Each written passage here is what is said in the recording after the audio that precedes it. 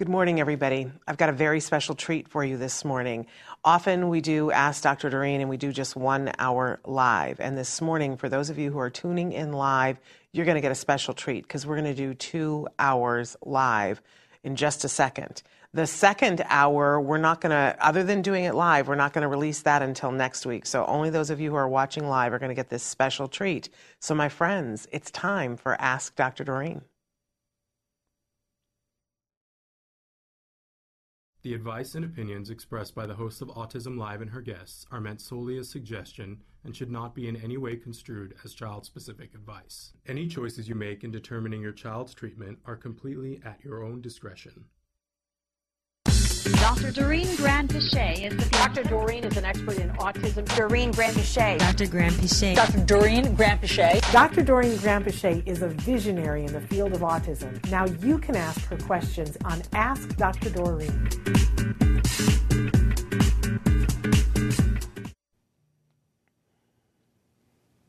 Good morning and welcome to this very special edition of Ask Dr. Doreen. I'm Shannon Penrod and I'm here with the fabulous, the wonderful Dr. Doreen Granpeesheh herself.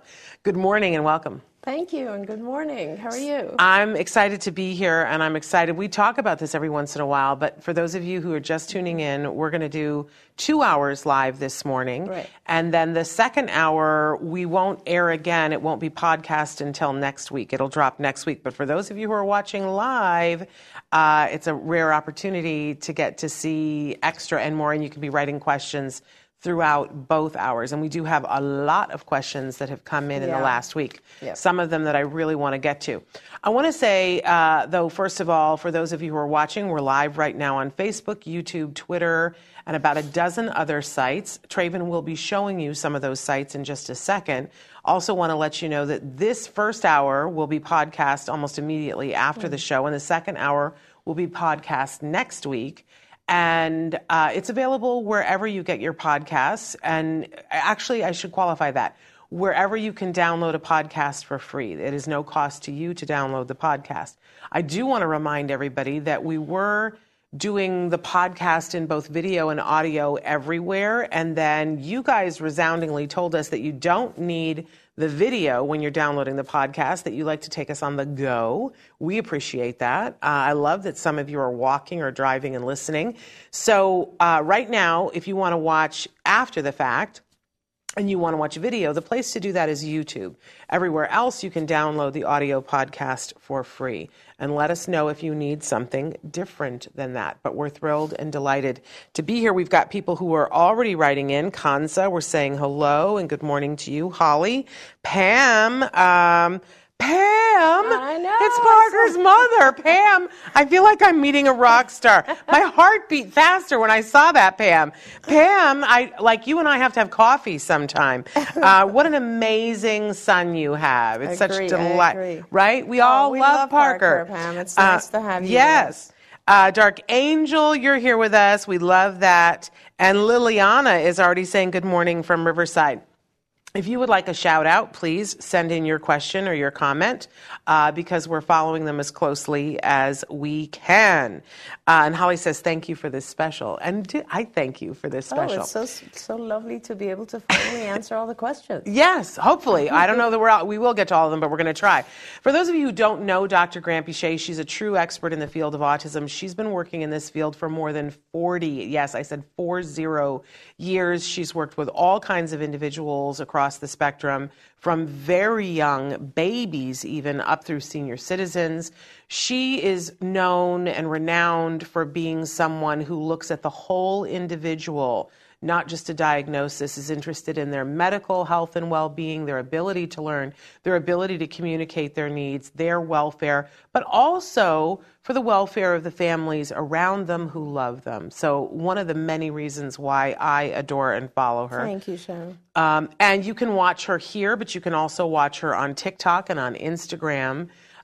She's where all the hip happening things are. I'm not that hip. I haven't figured out Instagram yet. I'm not even playing. But that's okay. Traven understands it. You understand it, and I'm just riding the ride. Instagram is much easier than TikTok. TikTok is the one to figure out. Well, and I don't really understand TikTok except to watch. Yeah. And sometimes I will go down, not often, but sometimes I go down that rabbit hole, whatever. And I watch all the crazy things, like for a while when people were having to start their car, have it in gear, and sing and dance and run and to get into stupidest thing I've ever seen in my life. I mean, that's a stupid thing. I'd much rather watch you talk about all the possibilities for us and our kids on TikTok. It's a much better use of your time. Can I say that? Oh, okay, Pam, I see. But I'm excited that you're there with Parker watching. That's super, super fun and a thrill. I'm sorry that the internet is down in your house, but I'm sort of thrilled that we get to be here with you, Pam. Pam, you're a rock star.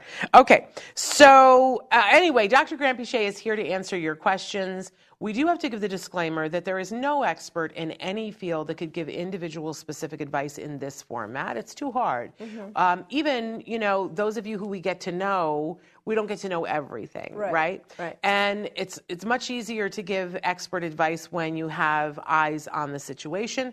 But we do encourage you to write in as extensively as you want, especially to include the general area that you're writing from, because services are different in different places of the world. Definitely. And tell Dr. Granpeesheh what's going on, what's on your heart, what you have questions about. She's very intuitive, and she will ask you more questions, which is extra fun. And then she will let you know what her thoughts are on it, but then you can take that back to the expert that you have that has eyes on the situation. So if everybody understands those ground rules, we can sort of jump in. May is saying hello from Rhode Island. Yay! And Esoteric Gold, we're thrilled that you're here with us as well.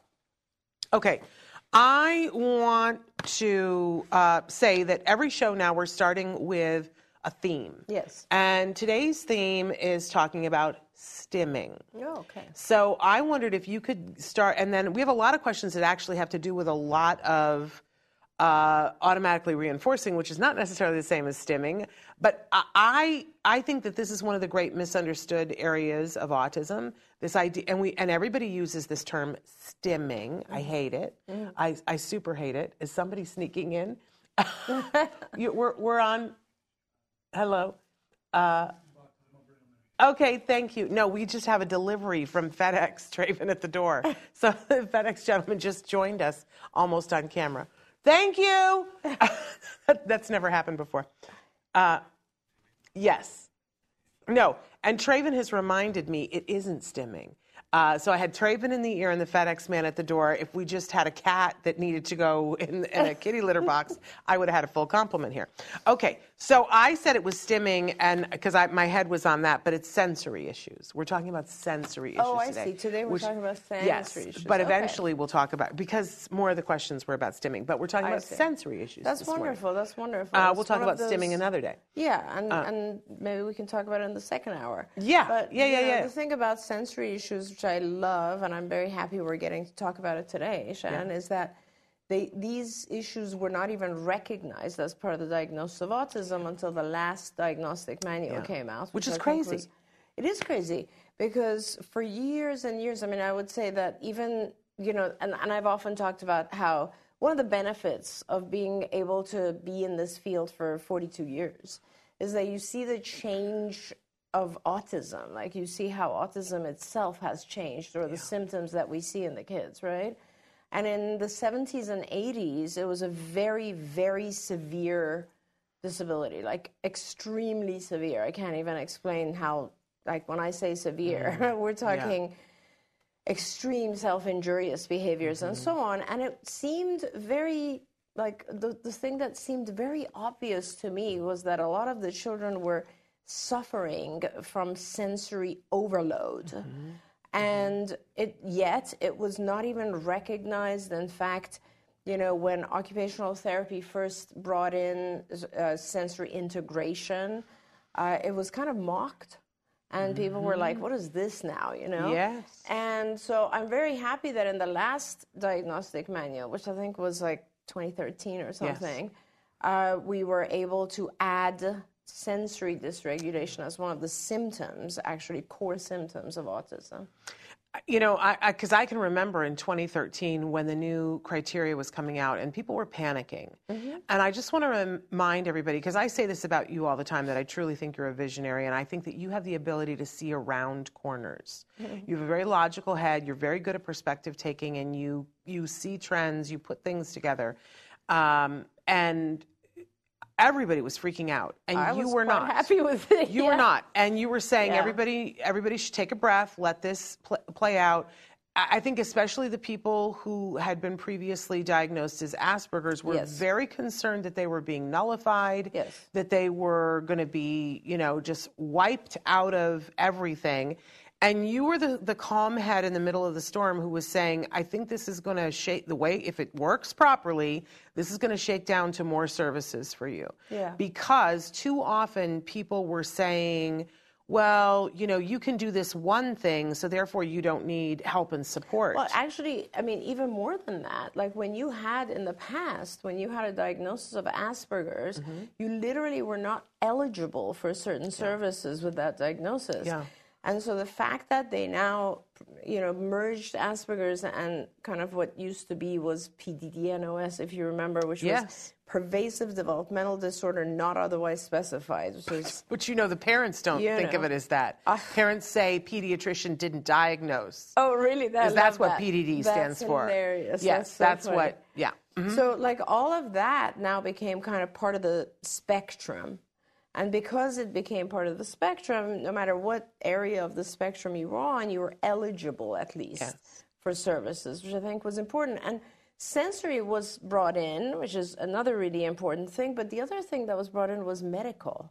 Yes. Which I love, the fact that there was actually reference to the fact that there might be underlying medical issues, which I think is huge. Yeah. So I just want to remind everybody that, you were the person who was saying, I think we're going to get more services for people who otherwise in the past would have been considered Asperger's. I think that, you were saying we're going to include medical issues in this. You were also somebody who said it's now going to address sensory issues, and there's going to be a renaissance there. But the other thing that I remember you championing was that they changed a clause in it that, and I don't remember what the wording is now, but it was something about it has to have presented before a certain age. Before age 3, right. And that's kind of, it was there before, but it is now, it's pretty clear that it has to present before age 3, and that's also an important part of this, Yeah. So, just more proof of why people should listen to you, because you saw all of that. So we're talking about sensory issues. So it is a part of it now, and a recognized part of it, and people should not be pooing that. And I think it's a real measure of, when you talk to somebody about what your or your child's sensory issues are, if they are like, oh, well, that's not a part of this, I think those are people to walk away from. Not necessarily run, but walk away from. Well, or educate, right? I mean, if you can, right? Yes. If you can. And a lot of times people, it's just, this is a field where we are still learning. Yeah. And so when people are closed-minded about things, it just drives me nuts, right? Because even today, I opened up my social media, and the very first thing I saw was 3 comments from people. I had a video, I think, on TikTok, which basically said, I think the title of the video is even like, what is good ABA? Yeah. And there was just the first 3 comments were, there is no good ABA. Right. And it's, we cannot be closed-minded when it comes to autism and autism treatment. We're still learning. We have to be open to different things and listen. Yes, absolutely. I want to acknowledge Pam, who says that 20 years ago, and nobody was saying anything about sensory issues, and it was really hard. Anna, who's saying hello, and Dark Angel asked the question, how do I know if my son has severe autism, which is an interesting question. It's actually a great question, and it has to do with, I think, a couple of different things. It has to do with the number of symptoms that your child presents, because the diagnosis of autism, and if the viewers want, I can actually go through it at one point where we just focus on the diagnostic criteria at a different show. And the diagnosis has two kind of sections. One section is what we call social communication section, and the other section is the repetitive, stereotypical repetitive behaviors, the stimming, as you referred to before. And, well, actually, the stereotypical repetitive behaviors is where also under that category, they've also listed the sensory and so on. But anyway, there's a number of symptoms within each, and you don't have to have all symptoms. You just have to have a certain number within each category. Now, if you happen to have more of those, then obviously there's a little bit of more of the disability, right, that you're dealing with. So, for instance, in social communication, it could be that you are unable to interact with peers. And, of course, that is, vocally interact with peers or verbally interact with peers, and that's difficult, right? That for sure is a difficult thing. But you could have that, and on top of that, also have a delay in non-communicative, non-vocal or types of communication, like eye contact and body gestures and so on, which means at that point, you're also not able to look at people, not able to read body language, not able to understand a lot of nuances of communication. So the more symptoms you have, the more the disability is affecting you. Now, also within each of the symptoms, you could have multiple issues. For example, when we talk about self-stimulatory behavior or just that category of repetitive stereotypical behaviors, you could have just a couple. Like, for instance, a lot of children who are anxious will line up objects, and that is classified as one of the self-stimulatory behaviors, lining up objects. On the other hand, there are children who have such severe sensory issues going on that they have 10 different self-stimulatory behaviors. For instance, they will not even be able to look, they will be gazing, they will be throwing stuff, they will be spitting just to see the direction of the spit, they will be doing this. So the more symptoms you have, you are struggling with a more severe form of autism, because all of these symptoms make it harder for you to learn. Yeah. And I think that is the key to the severity aspects of it. And we do have, Shannon, that's the other reason I really liked the 2013 version, is that now that they put kind of ASD as a whole into one spectrum, what they also did was they gave us the ability to put down in each area, so one in the area of social communication and one in the area of stereotypic repetitive behaviors, a number from 1 to 3, indicating severity, and the way they define it is indicating the level of support required. Yes. So if it's a 1, you need a certain amount of support, but if it's a 3, you need a ton of support in that area. Yeah. And this is super important because a lot of people, when they diagnose, they do it wrong. And give one number. I mean, it's just, you give one number, and you cannot give one number, because there are children who are pretty high functioning and very minimally affected in the area of, let's say, stereotypic repetitive behaviors, so they would get a 1 there, but they're very affected in the area of social communication, so they might get a 3 there.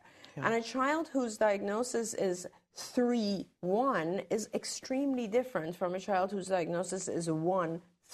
Yes. I mean, it's just it's important, because that helps us as diagnosticians paint a picture of the particular child's needs.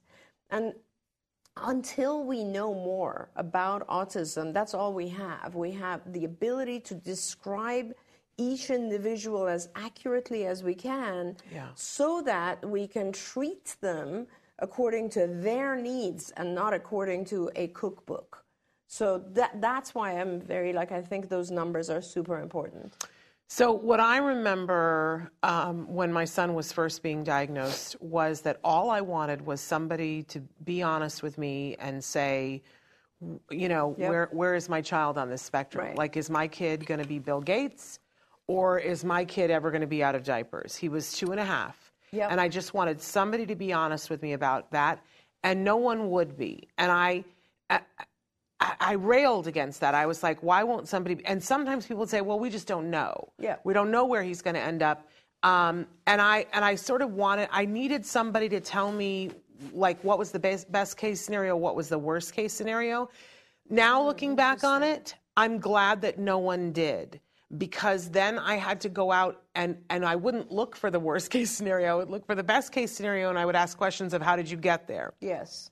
But later on, when my son was doing better, I got to look at documents and see that they had classified him. Back then there would be mild to moderate or moderate to severe. And he was classified as moderate to severe. And I know. And I think that would have devastated me when he was little. I think that would have taken the wind out of my sails, and I might not have been able to do what I did. Right? So I'm kind of glad that nobody told me that.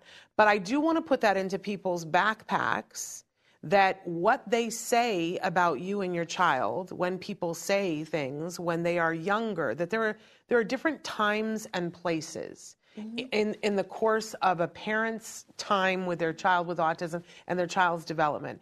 And I want to say that if your child is under the age of 5, take it all with a grain of salt. Well, even if they're over the age of 5, because the reason that they're learning, so this changes. So you could, and I have started with children who are severe.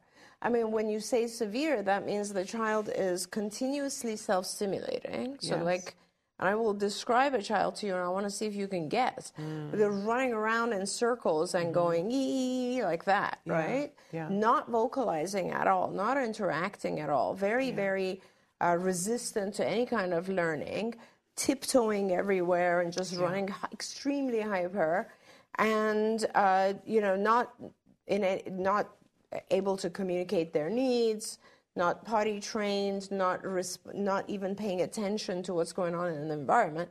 That would be a child who's severe. But then over time, that child learns to stop running around and sit down and pay attention. And that child learns to request things instead of hitting and being aggressive. And that child learns to listen and learn from their environment, observational learning. And as that happens, they're no longer severe, right? And they are still affected, but now they might be moderately and then very lightly affected. And then that's how we actually help children overcome this diagnosis, right? Is they learn. And it doesn't have to be a young child. It could be anyone, if you really think about it, Shannon. If you're learning to overcome those parts of your disability, then you're no longer struggling with them. It's really that simple. And I love that, and I get emotional about it because you didn't get to meet Jem until he was a little bit older, but people that you trained were working with him, and it was like a year ago that I showed you video of him. And you were like, oh, wow. Because he'd made so much progress by the time you got to actually be in the room with him, which I fought for, by the way. But anyway, I don't mean to discount the children that are over the age of 5. What I was trying to say is that I wouldn't listen to what anybody says prognosis-wise with a child under 5. I would take it with a complete grain of salt. When your child is between the ages of 6 and 10, I would not give up at all. I would still be fighting, but I would be asking more pointed questions if your child has already been in therapy and not making progress. I do see that when children start to be 11 to 13, that is when the reality police kind of come in, and sometimes parents have to go through a grieving process to realize, okay, I'm not going to win the lottery here in terms of my child, completely losing all symptoms. Right. And that, and maybe there's something else that's going on in there, and it really is a very hard time between the ages of 11 and 13, because it's really when you start, I think on both sides of the fence, you start to say, okay, I have to change what I think is going to happen. And I'm going to say that, my good friend Nancy Alspaugh-Jackson, who's going to be here on Thursday to do our Halloween show, what was interesting was that we were very good friends with boys on the spectrum. And we had to go through that time together with different outcomes. Oh, absolutely. And that during that period of time, Nancy was realizing, my child is not going to recover, and I need to start making plans for the future of how we're going to continue to help him to grow, and he has. Yes. But that what his life is going to look like and how much support he's going to need, and it was really devastatingly hard for her.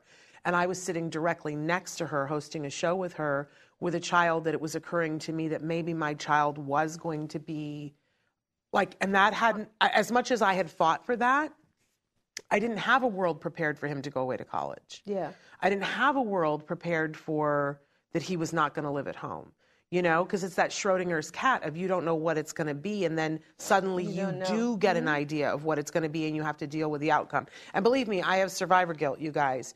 And Nancy and I have shared that with each other and shared a lot of tears over it. It's a hard time, that period of time. Sure. But I think that moment when the child is 13, when you're having to look at, okay, which road am I probably on? I think so often people have 4-year-olds and they want to know. And I don't want them to know at 4. So this is kind of an important discussion because I think in your case, it was 11 to 13. Yes. There are parents who will know at 6. Okay. There are parents who will still not know at 13. Yeah. So it's very, very hard to know when things are plateauing. Yeah. Because you're living with the child day to day and you won't see the changes unless you are, away from the child for 6 months or something. It's just hard to see. Now, I want to say that the way that I look at it, Shannon, is that learning with our kids is interesting because we're learning as they're learning. Yeah. It's a very interesting kind of dynamic when you do good therapy because you're not just going in and saying, these are the things you need and I'm going to teach them to you and we're good to go. Yeah. You start out with a picture of what you think the child needs, right? You're like, okay, I need to teach you how to request things. I need to teach you how to imitate sound, whatever it might be for that child, right? You have this huge array of skills that you want to teach, and you start. And then as you start this process, you're like, oh, well, you're not learning, so I guess I have to figure out why.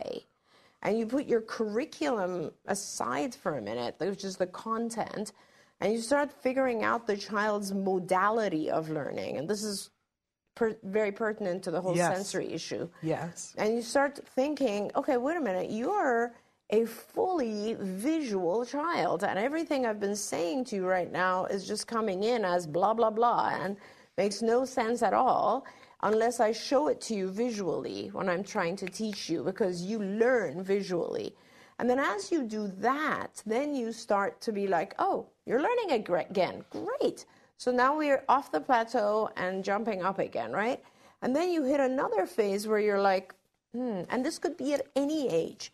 And you're like, okay, the learning has stopped or slowed down. What's going on now? And then that could be a stage where a parent could mistakenly think it's over. Yeah. It's over. He's never going to learn. And then I come in and I'm like, no. Let's look at his sleep. Let's look at his medical. Let's look at his environment. Let's look at the people around him. Is there someone, giving clues where they shouldn't? Is there some environment that is causing him so much anxiety that he's no longer willing to learn? Are we overloading him? Is there just too much going on and not enough reinforcement? Is he not feeling well in his gut? Is he not sleeping? And these are all the things that are super, super, super important, because you could conclude that the child is stopping and this is where he's going to be forever. Or you could look at yourself and you could figure out what you're doing wrong or what's missing.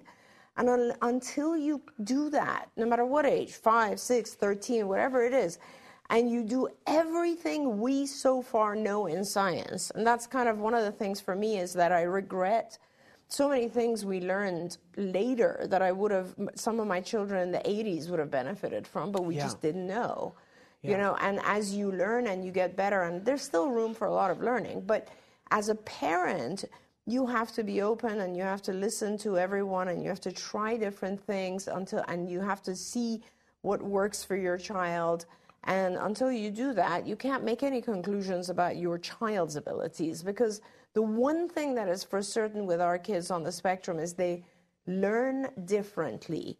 Their sensory input is different. Yeah. And that's kind of what we're talking about, which is, the sensory issues. But this is why one of the many reasons why I love you is because you have such a sense of hope and listening to the individual. Oh, and, for sure. And that we as parents should not give up. So I love that. Hey, we're saying hello to Michael from Philadelphia, and Anna. Anna's asking a specific question about the difference between intellectual disability versus autism, and I think we'll get to that in a minute. But somebody has been waiting. They asked the first question. I want to make sure we get to their question. I have a question that my child jumps while pooping. He does not know how to squat. He is 4.5 years old. And she goes on to say that another problem he has, he bangs objects because of sensory issues. How can I resolve this banging issue? So these are totally different things, and we can talk about them. One of the things I think that's very helpful to remember is that whenever you are trying to teach a specific behavior, a specific skill, focus on that one skill and not two skills at the same time. Things are harder when and you and I have talked about this a lot, Shannon. It's like, we see a problem arise in day-to-day life, and then we try to deal with it there. Yeah. And that's not the way to teach a skill. So for this child, you are trying to get him to be toilet trained, but part of that process, as you've been doing that, is he doesn't know how to squat. And I assume this question is from a part of the world, in the Middle East, for instance, there are countries where the toilet is actually like a hole in the ground, and you have to squat in order to go. So what I'm trying to tell you is don't try to fix the squatting behavior when it's time to go to the bathroom. Practice the squatting behavior on its own. Yeah. So not when he's going to the bathroom. Practice the squatting behavior. So perhaps not even at the toilet, but in different, like just in front of a mirror, or sit in front of him and hold his hands and squat, and give him a word for it, whatever that word may be in your language, where you're saying squat, and you push him down and you help him to squat. Yeah. Reward that, and then walk away.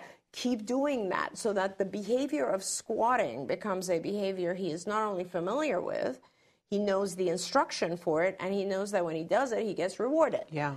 Once you do that a few times, he will learn how to squat, and then you can actually use that command, squat, when you use the bathroom.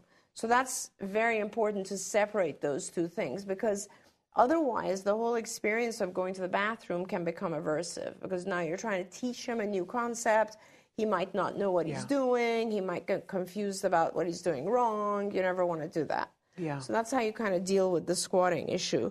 The other thing was hitting banging, and I'm not sure what he is banging, but I will tell you that, we had a little child who used to bang things and would hold sticks and bang against things as a sensory item, and one of our therapists had the brilliant idea of putting a drum in front of him when he banged, and so he would then pick up a stick and bang it on the drum.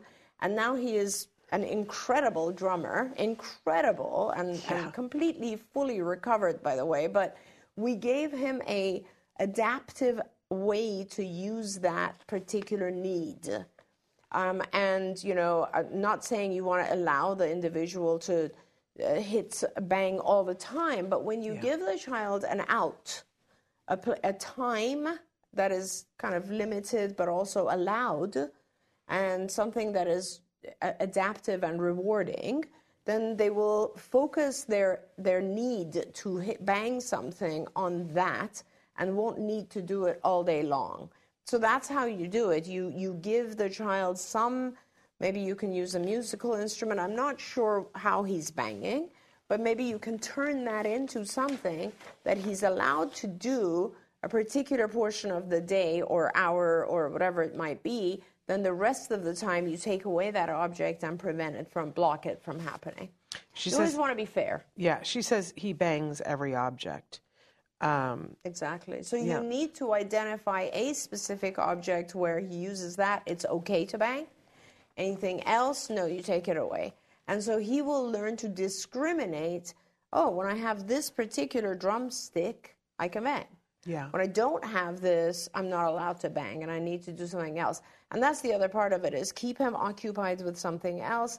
This is called differential reinforcement of incompatible behavior, which means if he's banging like this, give his hands something to do that are incompatible with this motion, right? So, for instance, drawing might be one, just sitting on his hands, putting his hands in his pocket, holding an object. There's lots of things that are incompatible with this.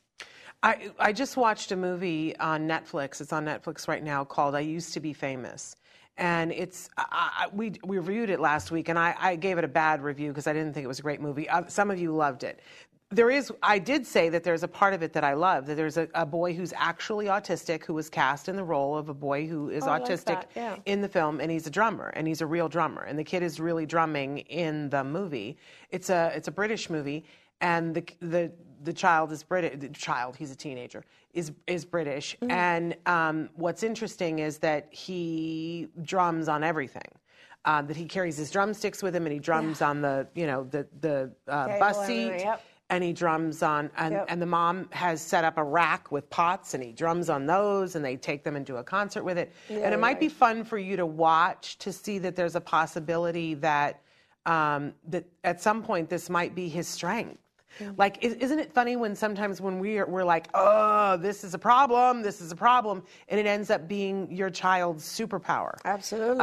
So it might be fun for you to see that and see that it can be shaped into being something that is a superpower. And if definitely, I think we're totally allowed to say the other drummer, because they can go and look him up on the internet, that we're aware of is Logan Shepard. It's Logan Ellis Shepard if you're looking for him. And watch him drum, and he is absolutely amazing. Look him up on social media. He's brilliant. Yeah, brilliant. Chops is what I hear. Like professional drummers, they're like, oh, that kid has chops. Yeah. I saw him play once with the guitarist from Kiss, and he was like, that kid has chops. Oh yeah, right? He's unbelievable. Absolutely amazing. I do want to make sure that I say hello because I passed over. Was it Huma? There it is. Huma from Pakistan. Huma, so thrilled that you are here. Okay, I want to get to some of these questions. Okay, so maybe we should go back to Anna's question. Okay, what are some factors that indicate more on the intellectual disability versus autism? Because this is the big question that we all want to know too. Yeah. Because there are times, I remember one of the first questions that I asked was, how do I know, is it autism or is it MR was the term that they used at the time. Now we say intellectual disability. How will I know, what those things are? And I learned gradually over the years that there are some kids who have a dual diagnosis of both of those things. Of course. But it is not the majority. No, it's not. And when I started in this field, which would be 40-somewhat years ago, there was a misunderstanding, and actually it was in the diagnostic manual even, that something like 80% of children with autism have mental retardation, MR, which is now called intellectual disability. And I was always kind of frustrated by that because the way that you measure MR or ID is through an IQ test, right? So typical IQ, most of us have an IQ of 100. And the way that is determined is we do a bunch of activities on a test. So like the test will ask you some, say 5 numbers forwards, repeat, they'll test your memory, say these numbers backwards, put these objects in the sequence they're supposed to be, whatever. There's like a series of activities, produce this like a matrix or things like that. And then based on each of those sections, you get a score, and then all of those are, the total of that is the measurement of your mental age. And so then that'll be a specific score. And then they divide that by your chronological age, which is your normal age. And then they multiply that by 100. And so if your mental age and your chronological age are the same, then the quotient becomes 1. Right. Right? Multiplied by 100, your IQ is 100. And that's average IQ, intelligence quotient IQ. But there's a standard deviation, which means most people, when you do a normal curve of the population, are 15 points below or after that. So somewhere most of us, 98% of us, or even higher than that, we're in the range of 85 to 115 IQ. Right. Okay. Now, why is there something wrong with that when it comes to autism? The reason is that those tests are loaded with verbal questions and instructions. So if I am to take, let's say, if I come to you and I say, put these, like for children, like some of the tests, IQ tests for children, and tests, by the way, vary. There's a test that's only for 2 to 6. There's a test that's for younger than 2. There's a test that's 6 to 16, and so on and so forth. And tests are at different age ranges. But the instructions are always verbal. Right? Do this, put this over there, and do so on. Or what is this? They require verbal ability. So there's an immediate confound, which is that if you have a delay in language, then you shouldn't be tested this way, because your language ability is now interfering with your core intelligence, or our ability to see your core intelligence and to measure it, right? So it isn't fair how we're measuring your core intelligence. So for many, many years, I was just always fighting that and saying, no, this is not valid. This cannot be valid. Like, this is a brilliant child. Look at his memory. It's crazy. It's amazing what he's able to do, blah, blah, blah. But just because he doesn't have language, we're giving him a lower IQ. And so I would always recommend to parents who have children whose language is delayed to use tests of intelligence that are for deaf children. They're nonverbal tests of intelligence, and they're much more accurate. And I have had scenarios where a child would come in with an IQ of, let's say, 70, and then we would give the child an IQ test of a nonverbal type, and then all of a sudden their IQ was showing up as 90, And that always gave me a thrill, because I'd be like, see, that's their actual intelligence that we're working with.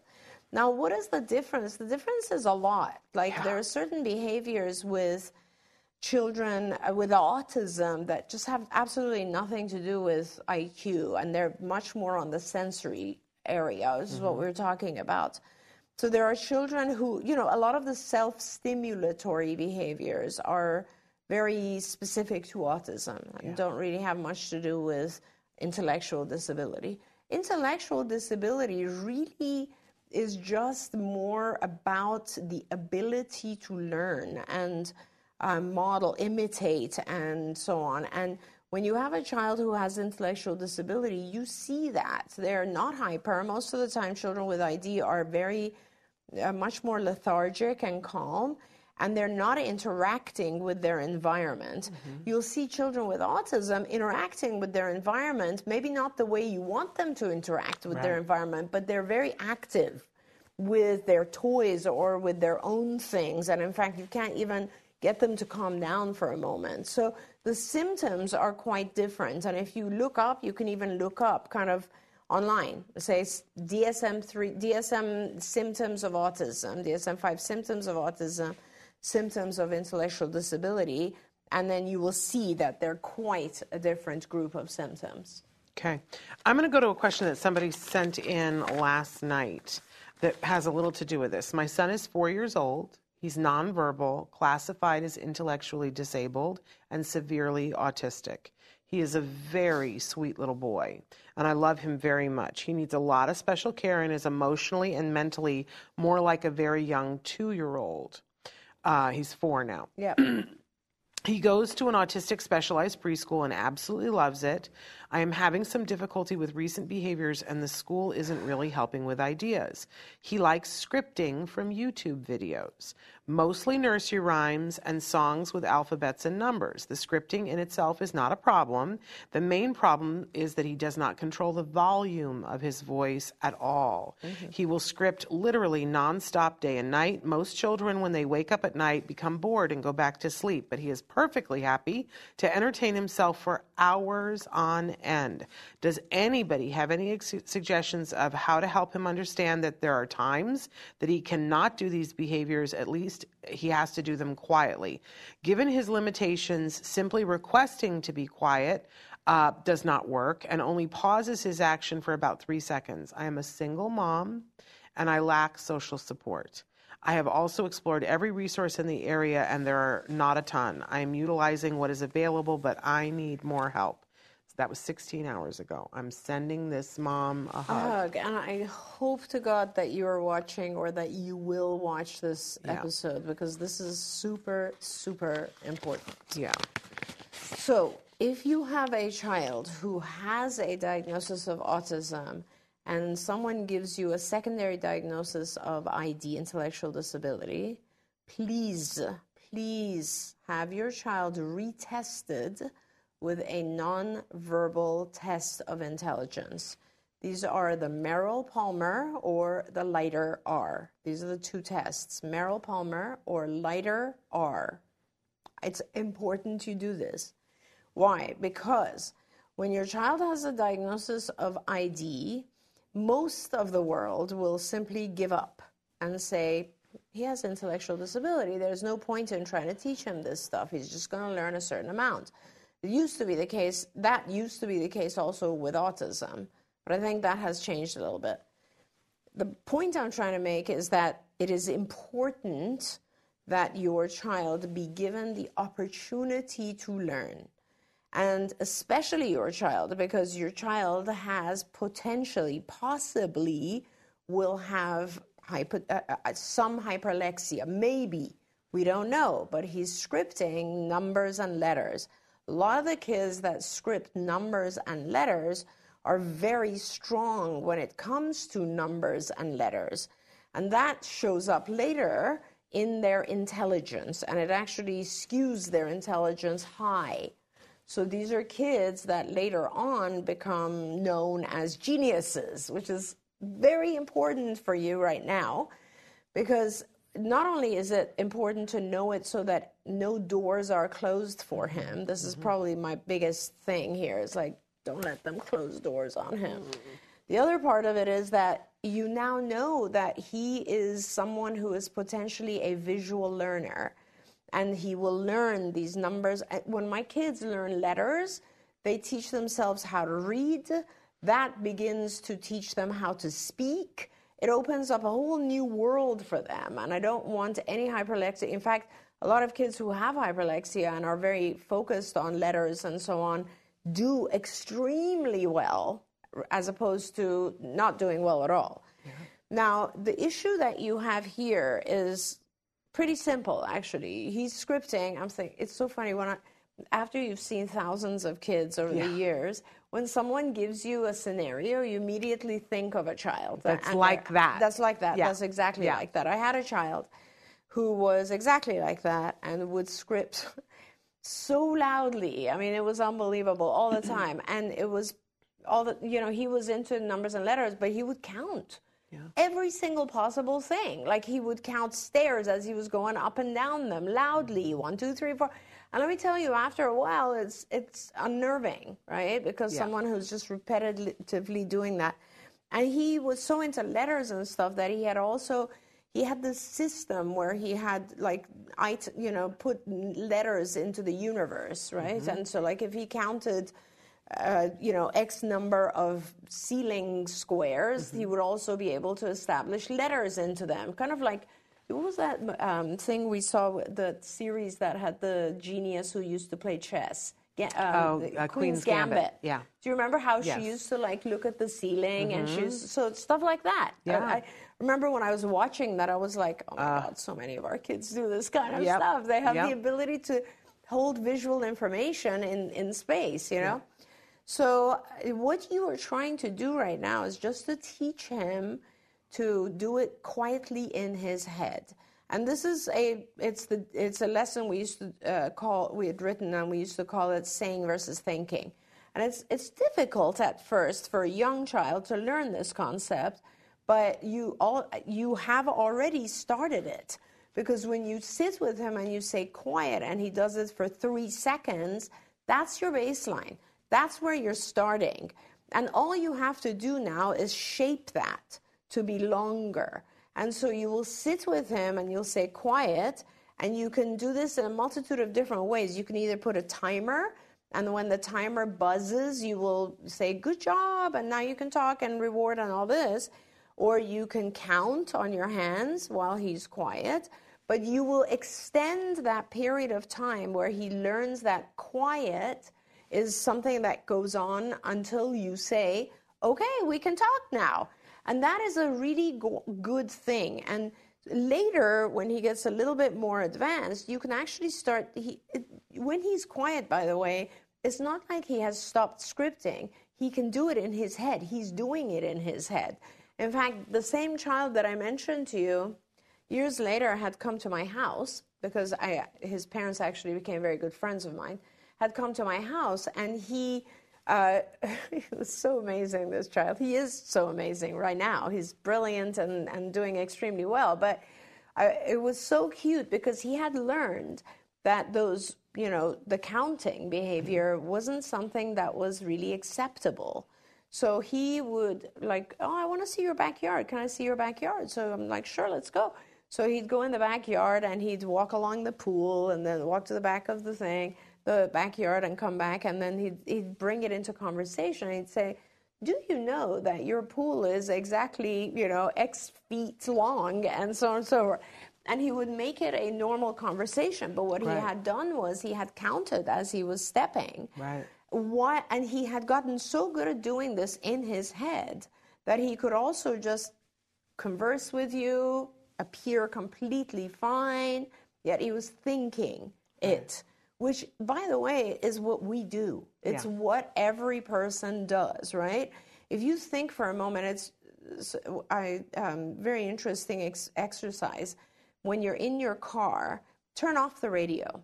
And then all of a sudden, you'll recognize so many more thoughts that you are having. Whereas when your radio is on, you have these thoughts, but the conscious ones are just pertaining to what's going on music or radio. And so we have a lot of subconscious thoughts, and they can be scripting, they can be repetition of letters. It doesn't matter. The issue is if you can control it and not allow it to be so loud that it disturbs the environment. Yeah. And that's all. And that's sometimes the really important point with autism is that we have these sensory things going on, right? I mean, Shannon, you remember one of my older recovered kids who, by the way, I miss and should get in touch with and see how he's doing. He was a biostatistician doing extremely well. One of the things he taught me was that when he was younger, the sounds that were much louder for him were things like the door opening and closing. Mm-hmm. And it was really hard for him to focus on language because he would count all those sounds that were, to us, background noise. Mm-hmm. And this is what, again, goes back to the sensory issues, right? We do the things that make our sensory modalities more feel regulated. And so, the fact that he's counting or rotely repeating these things is not the issue. It's that he's doing it loudly. You just need to shape the behavior of doing it in your head. Yes. But I think that a lot of our kids don't understand when you verbally say, quiet, they don't understand what that is. We have to model that behavior. And you can just sit quietly. And for my son, one of the greatest things anybody ever gave us, they took a piece of pipe and it had an elbow, and they would have him speak into it so that he could hear his own voice, because it just goes from one to the other. And then they would have him practice, do it louder so he could hear what it was, and do it softer, and do it very quiet and whisper. But he could actually hear himself. It never occurred to me that he couldn't hear himself and he didn't know what those words meant. Absolutely. And sometimes we actually even will record something and play it soft, play it loud so that the child understands. And I practice. We have another lesson which is all about soft, louder, louder, louder, so that the child realizes they can control the volume as well. Yes, amazing. And I'm starting to freak because we've only gotten through some questions, but we have more time. If you're just tuning in, we're staying live for 2 hours. And the second hour, we're going to podcast the first hour this week, but the second hour we'll podcast. They did ask for you to repeat the name of the tests. The tests, yes. Merrill Palmer, and I believe it's MERRILPALMER, Merrill Palmer, or Leiter R, which is LEITERR, which stands for revised. Okay, and then Erica, I'm just going to say, I feel like I missed part of your question. Sometimes we don't get all of the questions, or I get some of them and you get some of them, but I feel like I've dropped in the middle of the conversation, so forgive me, because it starts, he loves cords and shoelaces. He's gone through so many shoelaces that I've had to buy so many because he pulls on them or pulls them on his mouth. I don't know what to do. He reaches everywhere I put them. He's been acting up a lot, hitting me and throwing himself on the floor, or he bangs his head in the door or on me. And then I think there's more further down, but maybe not. Yeah, and I need to, if you could, Erica, explain to us a little bit more about when you say he pulls on them. Can you give him, let's say, a shoelace or some version of a shoelace, which is something that is just his? And is it possible for him to, whenever he has this need to pull on something, that he kind of takes it out of his pocket and he just like plays with it for a little bit and puts it back? If you could explain to us kind of how he does that. Now, putting stuff in his mouth is a very different behavior. Like, this is what I mean. Like, we always have to separate the topographies of behavior. And, like, you know, we definitely don't want to allow him to put it in his mouth, but we do want to allow him to functionally use that in some ways if that's something that he needs. I mean, you know, I come, because I'm from the Middle East, I immediately think of beads, you know, that men hold in their hands and they play with all the time. So I am just wondering if you can describe this behavior, whether we can find something functional, adaptive, that would be acceptable and that would help him contain it to a certain period of the day or a certain amount of time during his activities. She clarified he takes his shoes off, or when he has his shoes, he just loves to pull on the laces and chew them, or plays with the cords and laces with his hands. Okay. So that's a different issue, right? So again, I suggest that you try this, which is give him a shoelace, which is not on his shoes. And I also recommend that maybe for a little while you buy him Velcro shoes, so that it's a clear distinction for him that he's not he needs to forget about going down to his shoes. You do not want to allow him, obviously, to put those in his mouth. So you just stop him. That's called blocking. And you reward periods of time that he goes without putting those in his mouth or pulling them. Now, meanwhile, if he has some item, he could have like a toy shoe or something that has he's playing with it in his hands as opposed to his own shoes, and then he is compliant with regards to putting it away, that's totally fine at this point. There you go. There you go. Okay, we've got so many questions coming in, and I have more below. Really quickly, does speech impairment caused by HPA a permanent condition? I don't know what that is. I think you're referring to a medical condition. Maybe you can write back in and explain to us. What HPA is. So we can talk about it a little bit more. Jennifer has written in and said that she's asked for accommodations at the school without result, and without the diagnosis of deaf, they will not accommodate. But I think, sometimes school can be so... Like, I used to work in the public school system, and sometimes they mire themselves in their own paperwork, and I think it's mostly fear, you guys. But when you say ask for accommodation, you're saying get it privately, not through the school, right? Or you can ask the school, but they may not do it. To have the test, an IQ test administered to nonverbal people. Yeah, you might not No, well, first of all, a lot of schools are not allowed to do school IQ testing. That was part of the law. Yeah. So I'm not sure that you should be going to your school anywhere, Jennifer. I don't know what state you're in, but I would recommend that you get a private IQ test done, definitely, and then take that to the school so that they are aware of his intelligence. Okay, and then she went on to say, what about sensory processing, nonverbal autism, ID, and ADHD unattentive? Any suggestions? I think we would need to do we need more specificity? Well, we need more time to talk about that, that's for sure. Oh, okay. So, yeah, because we're talking about now intellectual disability as well as nonverbal autism, as well as ADHD, the unattentive type. So that's a lot going on there. We're at the hour, so I think we're going to pause for just a second and say for those of you who are watching this podcast recorded, there will be an addition to this that will be dropping next week. For everybody who's watching live, stay tuned. But I do want to thank those of you who were with us during this hour and watched the show live, and tell you to make sure that you're watching later this week, because on Thursday we are having the Let's Talk Autism with Shannon and Nancy Halloween show. If you've tuned in throughout the years, Nancy and I always wear costumes, and sometimes it's highly successful and sometimes it's not. I can't even begin to tell you what this year will be because, it's a secret. I could tell you, but then bad things would happen. I would be chastised completely for that. Anyway, I also want to let people know that if you are in the Los Angeles area, there aren't very many tickets left, but there are a couple of tickets. If there are, yeah. I'm not sure that there are tickets. I should say that. But there's a very important event that's happening this Saturday.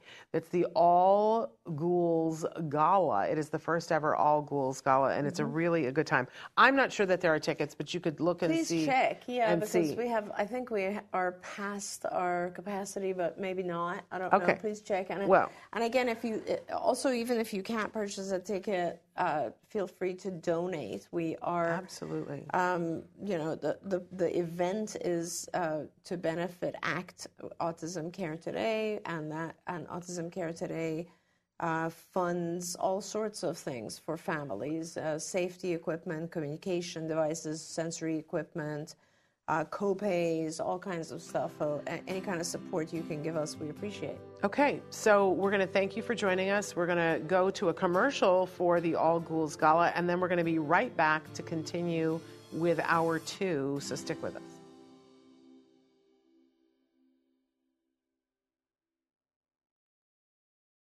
Say goodbye to your credit card rewards. Greedy corporate megastores, led by Walmart and Target, are pushing for a law in Congress to take away your hard-earned cash back and travel points to line their pockets. The Durbin-Marshall credit card bill would enact harmful credit card routing mandates that would end credit card rewards as we know it. If you love your credit card rewards, tell your lawmakers, hands off my rewards. Tell them to oppose the Durbin-Marshall credit card bill.